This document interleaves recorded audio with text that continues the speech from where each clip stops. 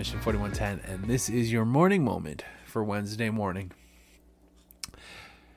I was just scrolling through Facebook, and I came across this article about this podcast called Preachers and Sneakers. And for a long time, the host was anonymous, but he finally revealed his identity. And it all started with an Instagram account called Preachers and Sneakers, where it looked at these preachers and it looked at the clothing that they were wearing and the lavish lifestyle that they were living, and it kind of called them out on it. Which brought me to this question in my mind: does God really care if we're rich? Our scripture reading today is going to come from Luke chapter 18, starting in verse 18. A certain ruler asked him, "Good teacher, what must I do to inherit eternal life?" "And why do you call me good?" Jesus answered. "No one is good except God alone. You know the commandments: you shall not commit adultery, you shall not murder, you shall not steal, you shall not give false testimony, honor your father and mother." "All these I have kept since I was a boy," he said. When Jesus heard this, he said to him, "You still lack one thing. Sell everything you have and give to the poor, and you will have treasure in heaven. Then come, follow me." When he heard this, he became very sad because he was very wealthy. Jesus looked at him and said, "How hard is it for the rich to enter the kingdom of God? Indeed, it is easier for a camel to go through the eye of a needle than for someone who is rich to enter the kingdom of God." Those who heard this asked, "Who then can be saved?"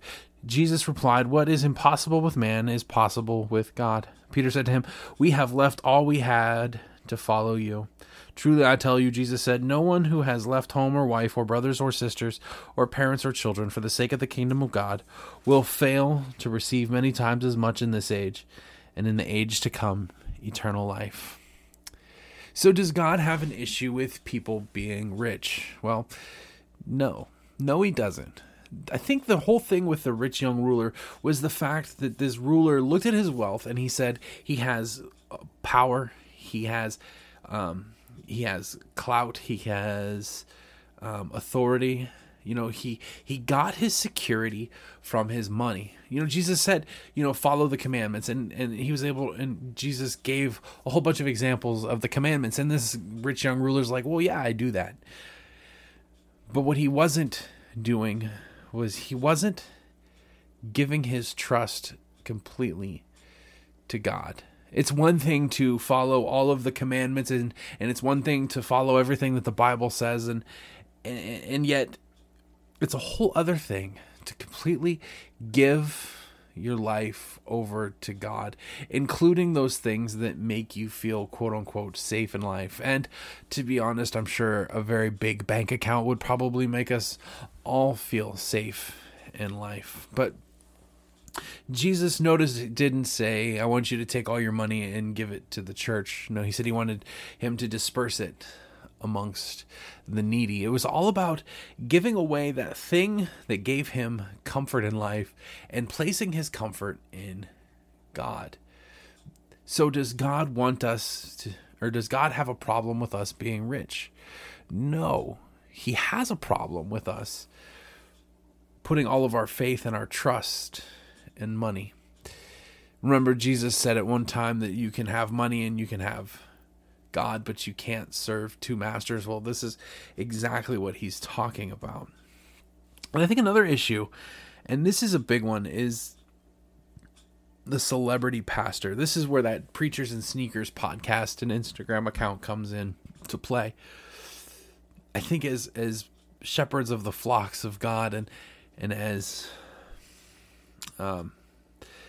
preachers and pastors, people need to be careful what kind of persona they emit, what kind of person that they claim to be. And I'm not going to say I'm the most fashionable person out there, and I'm definitely not going to say that I'm the richest person out there, but if I were to be driving around town in an Escalade and wearing like $1,000 shirts and $1,000 shoes, people are going to start to notice.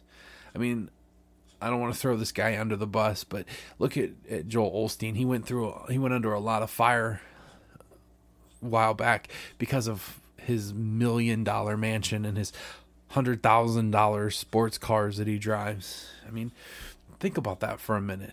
It really makes people question. And then you throw into the fact that there's evangelists on TV preaching about how we need to give money, we need to give money, we need to give money. I was flipping through the channels a long time. This was a while back, and I came across one of those religious channels, and there was a really well-known televangelist on there, and they were taking the offering, and he basically said, if anything under $1,000, just stick it in the plate as it goes by. But if you have a check for $1,000, bring it up here on stage so that we can acknowledge you. And then he's like, we're not going to stop collecting money until we get $1,000 donations. So he was looking for $10,000 to come to the stage before they would stop collecting the offering. That's just crazy, because that puts a price tag on religion. And this is something that is free. It's 100% free. There is no monetary buy-in to having a relationship with Jesus Christ. And that kind of behavior is what is killing Christianity today. I know that there are a lot of people that I am acquainted with that their biggest holdup is these celebrity pastors and living in these giant mansions and these sports cars and begging for money donations so that they can buy a private jet because God wants them to have a jet. That's not the truth at all. And while that's one extreme, there's also the whole poverty theology where people feel like they have to just be completely broke and poor, living from scrap to scrap in order to be true followers of Christ. Well, there's not a lot of truth to that either. But there is that happy medium where we're not going out there and flaunting everything that we have, and we're also not living on scraps and sleeping on rocks to prove that we're Christians. But we need to make sure that we're putting our trust and our faith in the right place and not in our bank accounts. And I want you to notice what Peter said, that he made it a point to show Jesus that they had followed that they had given up everything to follow him. And while Jesus probably could have put him in his place for saying, you know what, don't try to prove a point with me because I already know, he indulged him a little bit and said that, for those of you that do give things up, your reward is yet to come. And so I think that that's something that we need to look forward to is not just this fact of making sure that we have all the stuff and the rewards here on earth, because those things are nice, but the old cliche, you never see a U-Haul behind a hearse. No, our true reward comes in the next life. And I encourage you, please, if you're being hung up on this whole prosperity gospel preacher where you're watching them flaunt how much money they have, I implore you to take your eyes off the TV and go find just your regular old church in your community and check that out. I think you'll see that it's a lot different than what these quote unquote celebrity pastors are trying to show you.